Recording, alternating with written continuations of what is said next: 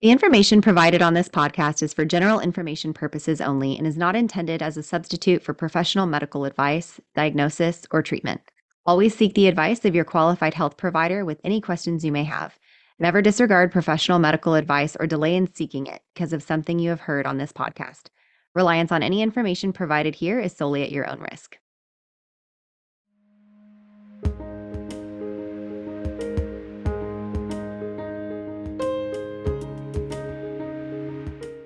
Welcome! This is Birth, baby. Your hosts are Sierra Morgan and Samantha Kelly. Sierra is a birth doula, hypnobirthing educator, and pediatric sleep consultant. Samantha is a birth doula, childbirth educator, and lactation counselor. Join us as we guide you through your options for your pregnancy, birth, and postpartum journey.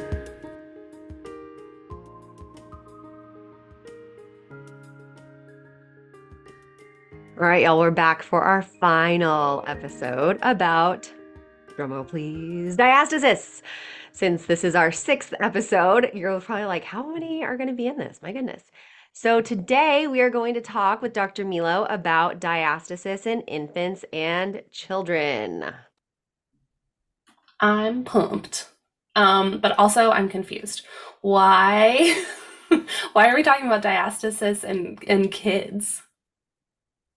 Yeah, I am actually super excited about this episode. I feel like this is one of the episodes that is just like, why? Why would you add this on a whole series on diastasis and postpartum women?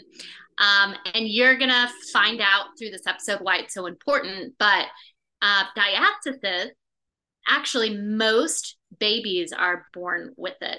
So going back to talking about postpartum women and diastasis, imagine if you were born with diastasis, if it doesn't heal, and then as an adult you get pregnant, and we're dealing with diastasis later on down the road as well. So that's kind of my thinking, if you think backwards on that, about why it's so important to talk about diastasis in children, because the impact of that not healing in an adult is crazy, especially when we're talking about postpartum and healing.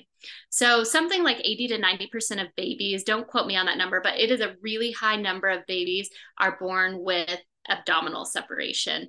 And if you can picture a baby, imagine your little tiny baby and what their posture looks like. I want you to think about their belly and what their belly looks like. So babies have very large distended bellies, and they don't have a lot of movement. When you bring your infant home, they just kind of lay there with their belly sticking out. And most full body movements start with core contraction. So core stabilization is kind of the foundation and the root of every single movement that we have. So a baby has no core stabilization at all. So they also have no movement at all. And the really cool thing is that infants are pre-programmed to be able to heal their core and develop movement. It's not something that they think about consciously. They don't think, oh, today I'm going to do a bird dog and heal my core. They just naturally learn how to change their breathing patterns and then add movement into their breathing patterns so that their core can heal. Does that all make sense to you guys? Yeah, I'm Yes. so curious what the physiological reasons behind a baby having a diastasis would be. I guess maybe just for movement through the pelvis and through the birth canal during their deliveries. But do you know anything about that? That's not on our list, so I'm just throwing it at you. Yeah, I don't have a really good answer to why in utero we're developed in that way. But it's interesting because as mammals, we're one of the only mammals that are born and we're not able to walk immediately. I We're was not thinking able the to. same thing. It has to be something about, like, we're all underdeveloped when we're born, extremely far apart from any other mammal. So, and I know that part of that has to do with our pelvic outlet and not being able to give birth to something much bigger. But It does. It has to be something like that. If that many of us are born that way. I had another thing come up when you were thinking about that, Samantha. My thought was, is this why, here we go, just shooting questions at her that aren't on the list. Is this part of why a lot of babies have like mild hernias and then they repair? Oh. Yeah, it is exactly why babies have hernias. Yay! Just women postpartum often have hernias, especially around the belly button. A lot of babies are born with hernias, and most of those resolve on their own by about a year, sometimes earlier than that. That's why a lot of doctors will tell moms to just wait and see, keep an eye on it. Typically, they don't send your baby right in for diastasis surgery at month 1 or 2. It's just a sit and wait. And, as their diastasis comes together, that like hole or that gap where the intestines are poking through, that's not there anymore. So there's no real place for the hernia to go except back in. Yeah, I had that with my second pregnancy. Toward the end of my pregnancy, I could feel like I had like I called it squishy belly buttons. So gross. I talked to my daughter about it the other day, and she's like, "Oh my God, stop! I can't with belly buttons." I was like, "I didn't know you had that." Just wait till you're pregnant, friend. Um, but I literally used to tape. The doctor told me to tape a quarter onto it to like so it wouldn't be bothered by pants, but also I would just leave it alone. And then when my diastasis started to naturally repair after pregnancy, it went away. But they told me, like, yeah, you've got to watch it. And then I've had a lot of friends who have had not just clients, but even a lot of friends that have had babies that are born with the squishy belly button. And then I've only had one person that I've ever known in all of those years have their baby have to have a surgery for. So that's really interesting that it's affecting moms and babies. Yeah, it is. So, And what things might interrupt the development cycle so that their diastasis wouldn't heal on their own? yeah, this is a really great question. So let's just talk first about what natural development looks like, and then we'll talk about why it might not happen that way. And going back to the hernias, the quicker that heals up, the quicker the hernia goes away. So this is why we see fluctuations on some babies. It heals up pretty quickly, and some it takes a little bit longer. And interruptions in motor development and core development would cause that to take longer to heal up, which means that your baby's hernia might be there for a little bit longer. But for going back to normal development, the very first motor development thing that changes in a baby is actually their breathing patterns. And we think a lot of movement as starting with neck. We talk a lot about tummy time, which is very important, and neck strength is very important. But actually, breathing is foundational for picking the neck up and then later on for movement in general. So one of the very first things that you will learn if you are postpartum and healing your diastasis is probably going to be diaphragm breathing. And diaphragm breathing teaches you how to pressurize your core, which causes your abdominals, especially your stabilizer abdominals, to build tone inward and your pelvic floor to also build tone upward. It also helps those things learn to regulate. So your core and your pelvic floor should not be contracted all the time. It should also be relaxed sometimes. So there's a dynamic movement between core and pelvic floor and breath where you inhale in and you create pressure and tension against the muscles, and then you exhale and those relax. So as baby hits around 3 months, you really start to see them start to diaphragm breathe and breathe out into their belly and expand their belly outward. And they start to build tone in their core at this point. So around 3 months old is really when we start to see diastasis start to close in a baby. It's probably highly unlikely that's going to be all the way closed up by 3 months, but you'll see them start to use their core a little bit more. And what you'll also see is their posture is going to change. So if we think of a baby that's laying face down, typically a newborn is going to be nice and curled up, and their back is going to be very arched. As they build core strength, their pelvis and their ribs are going to come into a neutral. So they look flatter.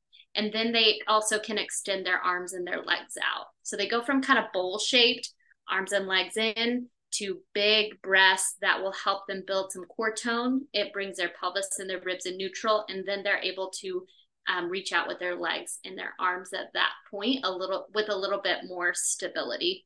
So one of the things that I tell parents to look for is between 3 and 4 months, if you're not seeing their pelvis come into a neutral position, it's really helpful as a parent to guide their pelvis in a neutral position so that they can then learn how to breathe appropriately if they're not breathing that way already.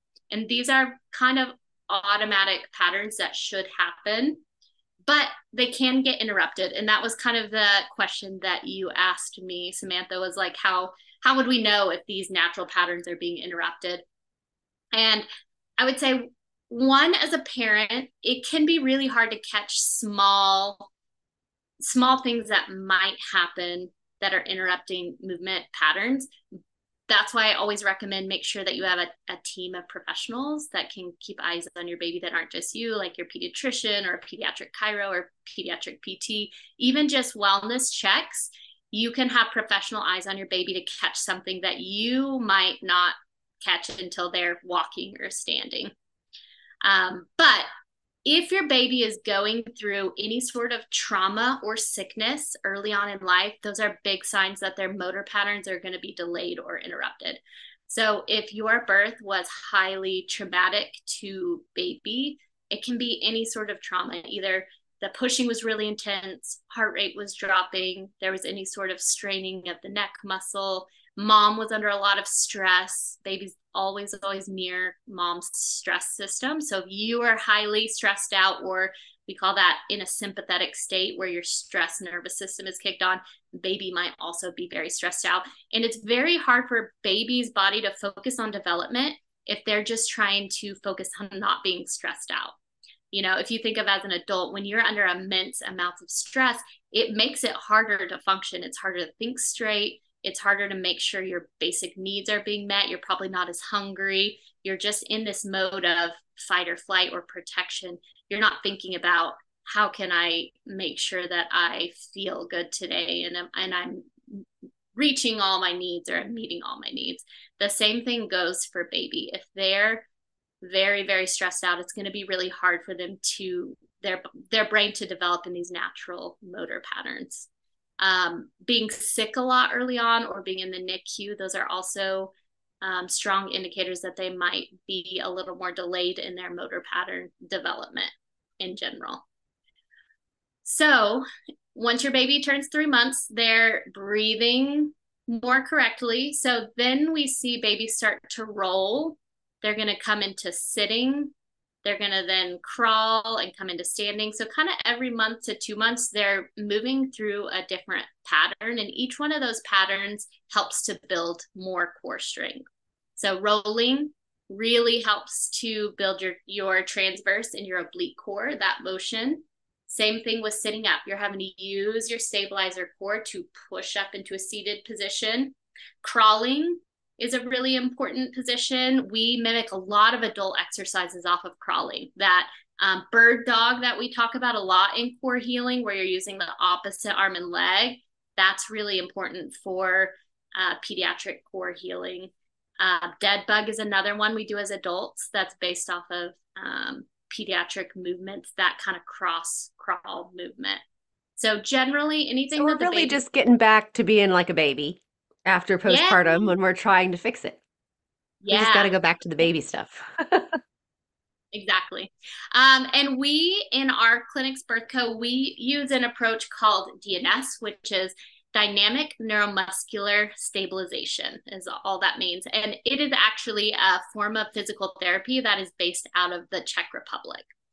And so if you go to a DNS seminar, one of the things that they really harp on is that in the US, we are really, really intent on large motor milestones and hitting them as early as possible. So if your baby is 1 year old, what is one of the number one questions you get?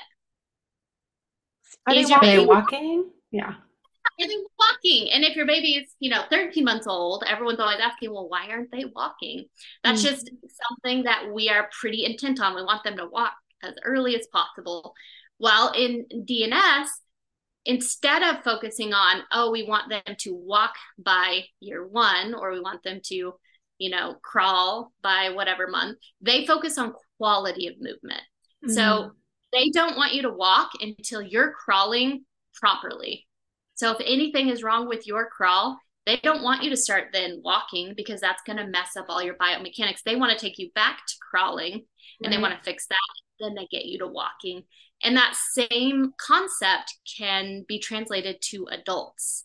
So if the core is not functioning correctly, we're going to take you back to some very primitive movements, like crawling, like rolling to the side and stabilizing, like breathing. Those are all very primitive exercises that help you to build stability before you're upright and you're lifting a barbell above your head, or you're doing some of these more advanced type of exercise moves. Your body's not ready for that yet if you have core separation. So we want to kind of take you back to the basics in order to heal. I mean, it makes sense, right? I mean, but it is kind of funny. I mean, are you just saying the thing about 1-year-old and walking? I feel like it's only for first kids. The second kid, the parents always like push it. Tell a quick story. Don't let him Doesn't walk. matter. I have to tell this quick story. So I knew a woman when I had my daughter was like maybe 1. She had a little boy on the same street that was 2, and her sister had just had a baby. And well, not just had a baby. It was like 9 months old. I think it was like 8 or 9 months old, starting to take steps. And my friend goes, push her down. It's like, what? She goes, don't do it. Don't let her walk. It's all over from here. So I feel like that's a first time parent thing where they're really competitive about how early their kid walked. And my first one did walk at 9 months. And y'all, it's a little creepy when they walk that little, because they're like tiny little things walking around like a baby doll.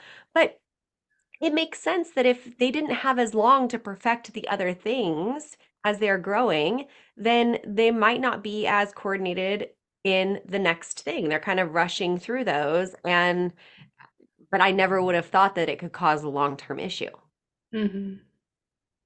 And DNS says that 50% of babies should be walking by 15 months. 50% is all we're looking for. And that 100%. 15 months. Yeah, 15 months. And then 100% should be walking by 18 months. So this gives a lot of time between a year and 18 months that your kid might be perfecting crawling, or might be perfecting kind of pulling up. But I think the rush to like need to get baby to walk so early can cause all sorts of issues, because like you said, they're not ready. Their bones are still soft. So if they're walking at 8 months, then you're at risk to develop bow legs, or, other types of issues. So is it that we are doing, now I really want to see statistics between the United States versus other places and things like that, because I'm curious, is there something that we're doing in the American culture are we literally trying to teach our kids to walk early, or are our kids walking earlier? Because I don't know anybody whose kids aren't walking by 15 months. Yeah, I see a lot of pediatric patients, and I don't know that 50-50 is accurate in my practice, but I would say 40-60 is pretty accurate. 60 walking, 40 still crawling by 15 months. I do know that we in the US we heavily depend on toys, especially things like walkers. We're putting our babies on those really early. We also tend to put our babies in jumpers. We put them in upright toys that make them stand up. So we're already kind of teaching their brain to be upright before they're naturally doing it. And that could, in some ways, encourage baby to be upright more. But we're like accidentally, by using our props, we're maybe not intentionally teaching them early. We're not knowing that's what we're doing, but we're kind of grooming them to do it. Mm-hmm. Yeah. I think also we've kind of gone away from encouraging things like crawling. Even, our big pediatric associations in the US don't deem crawling an important step. And so a lot of babies who struggle with this kind of cross crawl motion which this is a longer conversation, but that often lends itself to sensory issues and spectrum issues and motor development issues. Like a lot of issues that you see later on happen from the brain not connecting together, which is this crawling motion. And pediatricians are saying it's fine. They can go right to walking. And so it's not necessarily being addressed early on. That's and interesting. Oh That man, makes my brain is firing. It makes so much sense though, because it's that right left brain, development and connections and all of these different things. So I can totally see that. It's going to be fascinating to see like what our kids are told about raising their kids someday, because it's Oh just going to be gosh. totally different. They're going to be like, well, obviously babies have to crawl. We're like, well, what Well, were we and was doing? that is that if they what if they only crawl for a short period of time? They do crawl, but not for as long. I'm assuming the longer they crawl, the more those connections are made. Because I think I walked at 9 months also, and I absolutely have sensory issues with certain things. My daughter walked at 9 months. She has major sensory issues with things. And my son walked later and doesn't. So that's I mean, of course, that's anecdotal. That's just our family, but it Sure. matches. Like what you're saying tracks for us. Yeah, so there's something called motor input that causes our body to, I'm sorry, there's something called sensory input that causes motor output. And that simply means whatever sensory your brain is getting, it's going to react by sending a motor out to your body. So the sensory system and the motor system are really interconnected. Typically, one if one has an issue, the other also has an issue. So, for instance, if you have sensory issues, if you're sensitive to certain types of stimulus like sound or loud sounds or certain touches or certain textures, there's probably going to be some sort of motor output, like maybe you didn't crawl as long, or maybe you don't hold your pelvis in a good position, or maybe you have diastasis because your body doesn't know where it's at in space. It doesn't have appropriate motor. And it can go in that direction. It can also be you didn't give it proper motor. And so you didn't crawl for as long. And so then you don't develop the right sensory either. The systems are connected. I see a ton of kids that are younger that have either motor or sensory issues. And I almost always find they have something on the other side as well. Like if a patient Wow. brings it in and they struggle with balance at gymnastics, they also almost always have some sensory issues that maybe the parent didn't know of. Or they bring their kid in because their kid doesn't like textures or certain clothing. And I put them through 2 tests and they can't balance on one leg. They close their eyes. They have no idea where their body is in space. They look like they're about to fall over. So all of this happens in the brain, this integration, and we build those connections and those patterns very early. And if they're not built appropriately, we may be able to adapt and be able to live our lives. Sierra, you live your life day to day. You're an amazing mother. You own a business. You work out at HotWorks, but And it I doesn't mean it doesn't mean that your brain has fully integrated. And so I some things might. stumble up the stairs. I mean, There you go. our joke is how clumsy I am. My daughter and I are so clumsy, and I'm sure that it is all interconnected, you know? Yeah, it is for sure. And another thing that I want to touch on, because it's not touched on very often in uh, the world of like, if your child is healthy, you may never hear about these, but there's something called primitive reflexes. And these reflexes are things that babies are born with that helps them navigate life. They're pre-programmed reflexes, just like the movement patterns that help babies heal diastasis are pre-programmed. These are pre-programmed reflexes that help you get through the first year of life. And then at that point, they integrate and they become postural or motor things later on. So, for example, there's a reflex called gallant. When you stroke the side of the back, your back turns to the side. And this helps a baby to navigate the birth canal. So as they're getting stimulus on their back, they're wiggling back and forth. So it helps them get out of the birth canal. But around 3, 4 months, we want that to go away because we want them to then be able to move on to other motor and posture. They don't need to go through the birth canal again later on in life.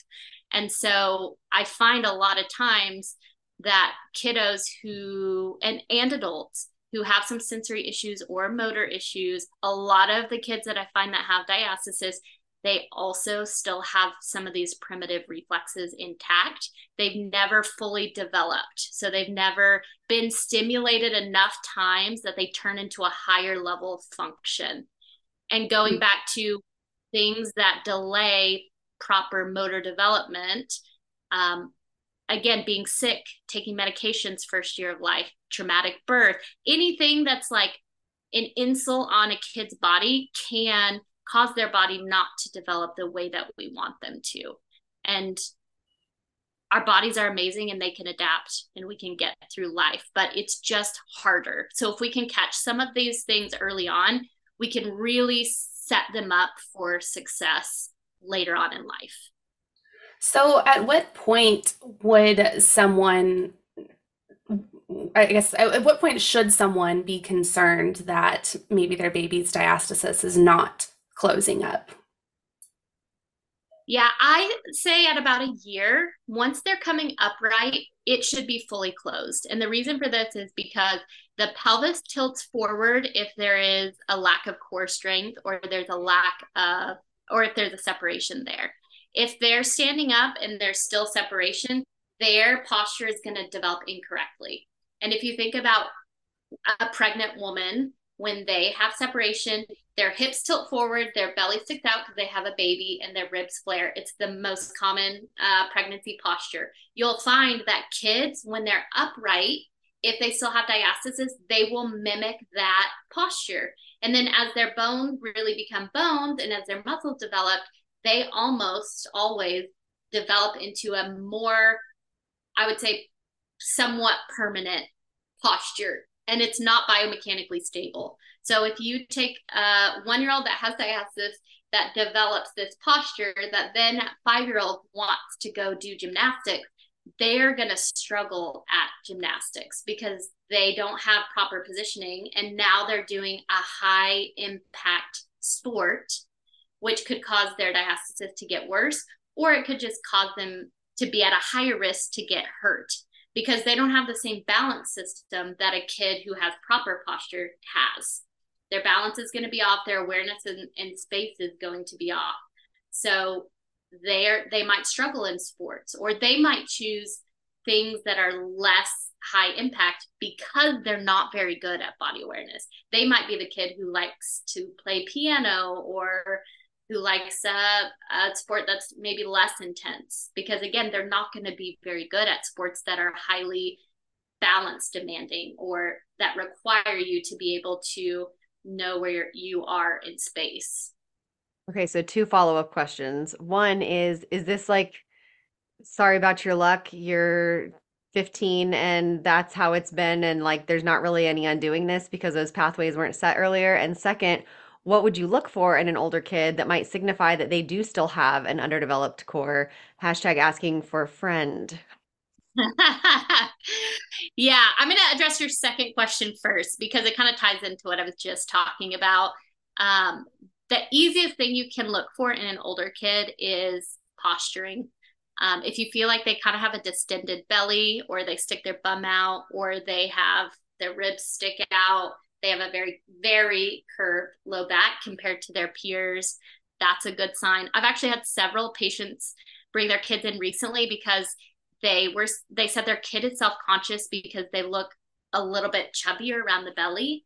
And it was all posture. It wasn't extra tissue in that area, but it was because they stick their bellies way forward because they had no core strength. And it was looking like a little kid with a little bit of a pot belly. And it was just posturing in general. So same thing in older kids. The other thing you can do is just a self-check. Just like you would check as an adult, take 2 fingers, have your child do a little bit of a crunch and just feel that area.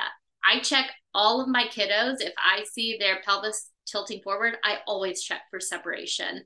It is more common than you think it would be. And I'm finding it becoming more and more common, especially as we're putting kids in seated positions for longer.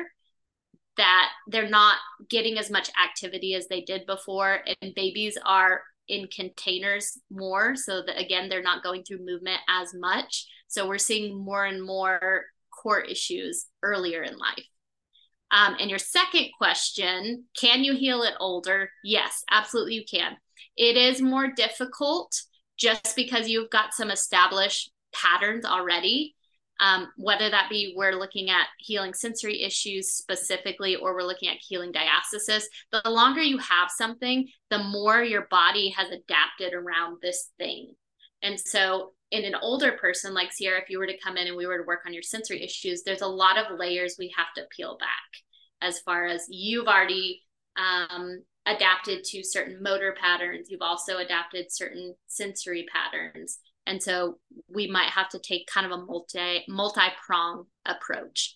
But I highly recommend, if you have daughters, especially teenage daughters, self-check it and see if they have diastasis, because if they've had diastasis their whole lives and then they want to get pregnant, they're really going to struggle in that first pregnancy, because their body has never correctly adapted in the first place. So their pelvis has probably never come into a neutral position. Their ribs have never come into a neutral position.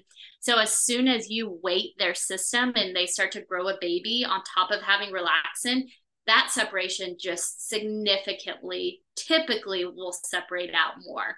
And they'll end up with harder pregnancies, more back pain, more ab issues, more pelvic floor issues, struggle with optimal baby positioning.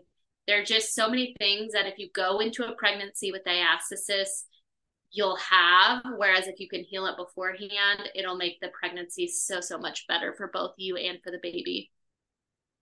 Gosh, this is all so interesting. And it kind of goes back to when you said the whole thing about, our kids being in containers more. This is not mom shaming. This is just a cultural thing we're doing. And the more products we have out, the more products people are going to use. But we just recorded not too long ago with Dr. Michelle, and she was talking about birth control and how like it fixes one problem and then it has other problems. Well, these containers fix one problem. We have very busy lives. We have babies that we're being told we need to have all of the stimulation for all of the time, and we're trying to do our best. And then inadvertently, we are maybe adding some other problems. And we also talked with Year One Wellness, and we were talking with her, Dr. Christie, about, this container syndrome kind of deal too. And gosh, Samantha and I have older kids. I mean, not old, but older. I think hers are 4 and 6 now, and mine are 6 and 13. And gosh, if we had known, so that's our hope in doing these podcasts, is that if people can hear it now while they're pregnant or while they're just newly postpartum, and they can put some of these things into motion. One last question would be, somebody listening to this going, yeah, my kid does have all of these things that you're saying. Where do they go from there? Because you're a chiropractor. Do they go to a chiropractor? Do most deal with this? I know there's occupational therapists, there's physical therapy. Like, where would be a good starting place for a professional to help? Yeah, that is a great question. And in the world that we live in, it's sad, because sometimes parents really have to advocate for their child, because it's not always, unless it's a major red flag, it's not always considered an issue, especially in the beginning. And there's not a lot of preventative screening in the world that we live in. You go to your pediatrician for a well check and they're like, okay, they hit one major milestone, they're gaining weight, so they're not really looking at little intricacies as far as movement and sensory and posture and those things go. So there are a couple of different options as far as providers that you can see. Pediatric chiros are really great at looking at posture and motion, looking at spinal movement, looking at neurology to see if their neurology is wound up or not. And there's quite a few specialized pediatric chiropractors that will also test primitive reflexes now. Pediatric chiropractic is really an emerging field. Chiropractic itself has only been around about 120 years. So the pediatric aspect of that, especially very specialized providers, is fairly new. So it can be harder to find one that specializes specifically in these developmental things, but it is becoming more and more common. And you can call your local pediatric chiropractor up and just ask them questions about what they would check at that first appointment. Are they just looking at spinal health, or are they integrating, posture and primitive reflexes and motor movements and things like that? An OT is also a great option, especially if you suspect something with the sensory system. A lot of OTs will check for primitive reflexes, and they can be great resources. And it's totally okay to take your kid in for a screening. If you don't know if they need an OT or not, you can still go get an assessment and have them tell you, nope, your kid looks good, they don't need to be an OT, or yes, this is a case for OT, or there's an issue, it's not an OT issue, let me send you somewhere else. That's totally okay.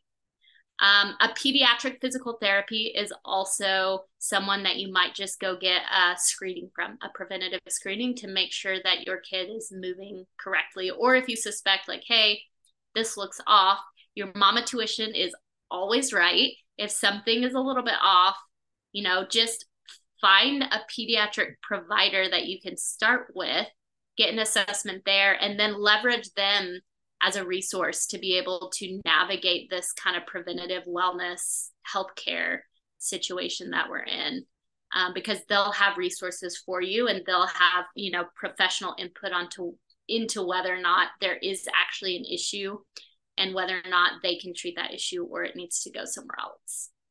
Definitely. Yeah, I think you were saying about chiropractic care and pediatric chiropractic care being so new.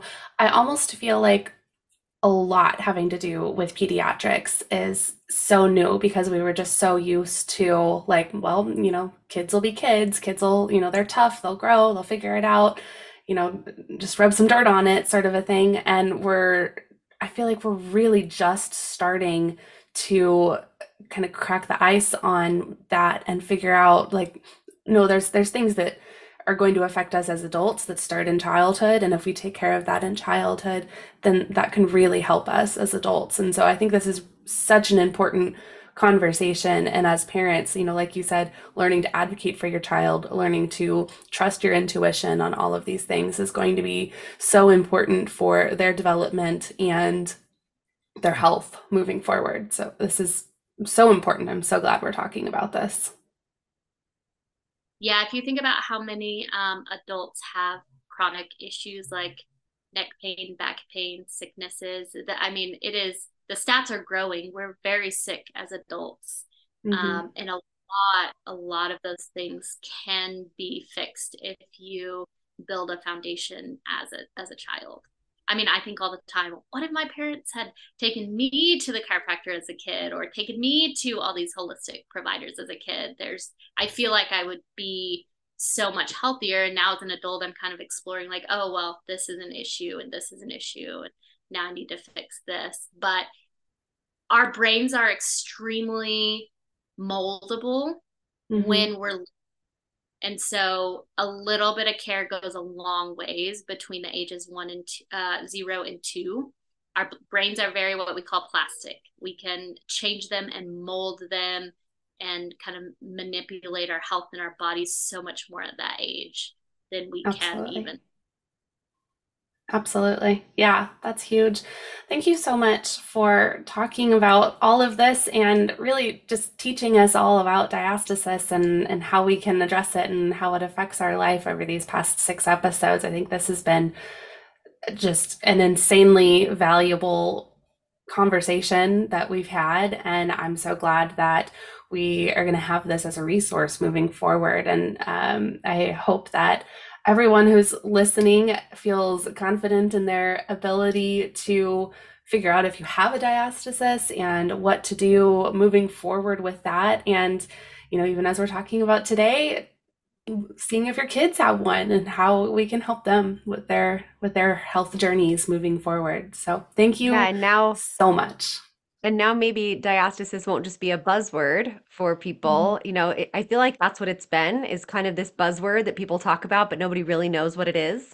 And I'm hoping that these episodes can really help with just exactly what you're saying, Samantha. Just bringing awareness and making us feel a little bit less crazy with all of the things going on with our female bodies. Not that men can't have it too, but yeah, thank you so much. And I'm sure we'll have you back on another time about something else. One Yeah, last of course. time, can you tell us where people can find you Yes. and how they can connect? Yeah, thank you so much. I have thoroughly enjoyed chatting with you guys, and I also hope that whoever's listening can just take one or two gems away from this.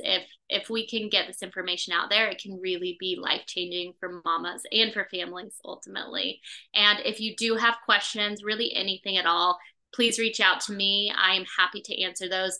My email is Dr. Catherine, DrKatherine at birth-co.com.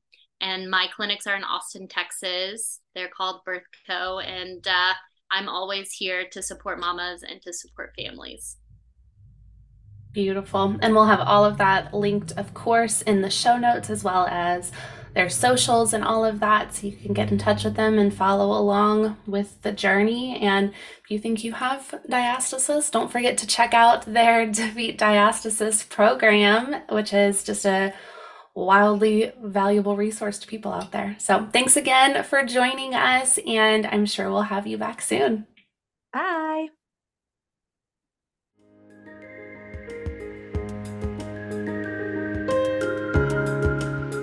Thank you for joining us on Birth, baby. Thanks again to Longing for Orpheus for our music. You can look him up on Spotify. Remember to leave a review, share, and follow wherever you get your podcasts. See you next week.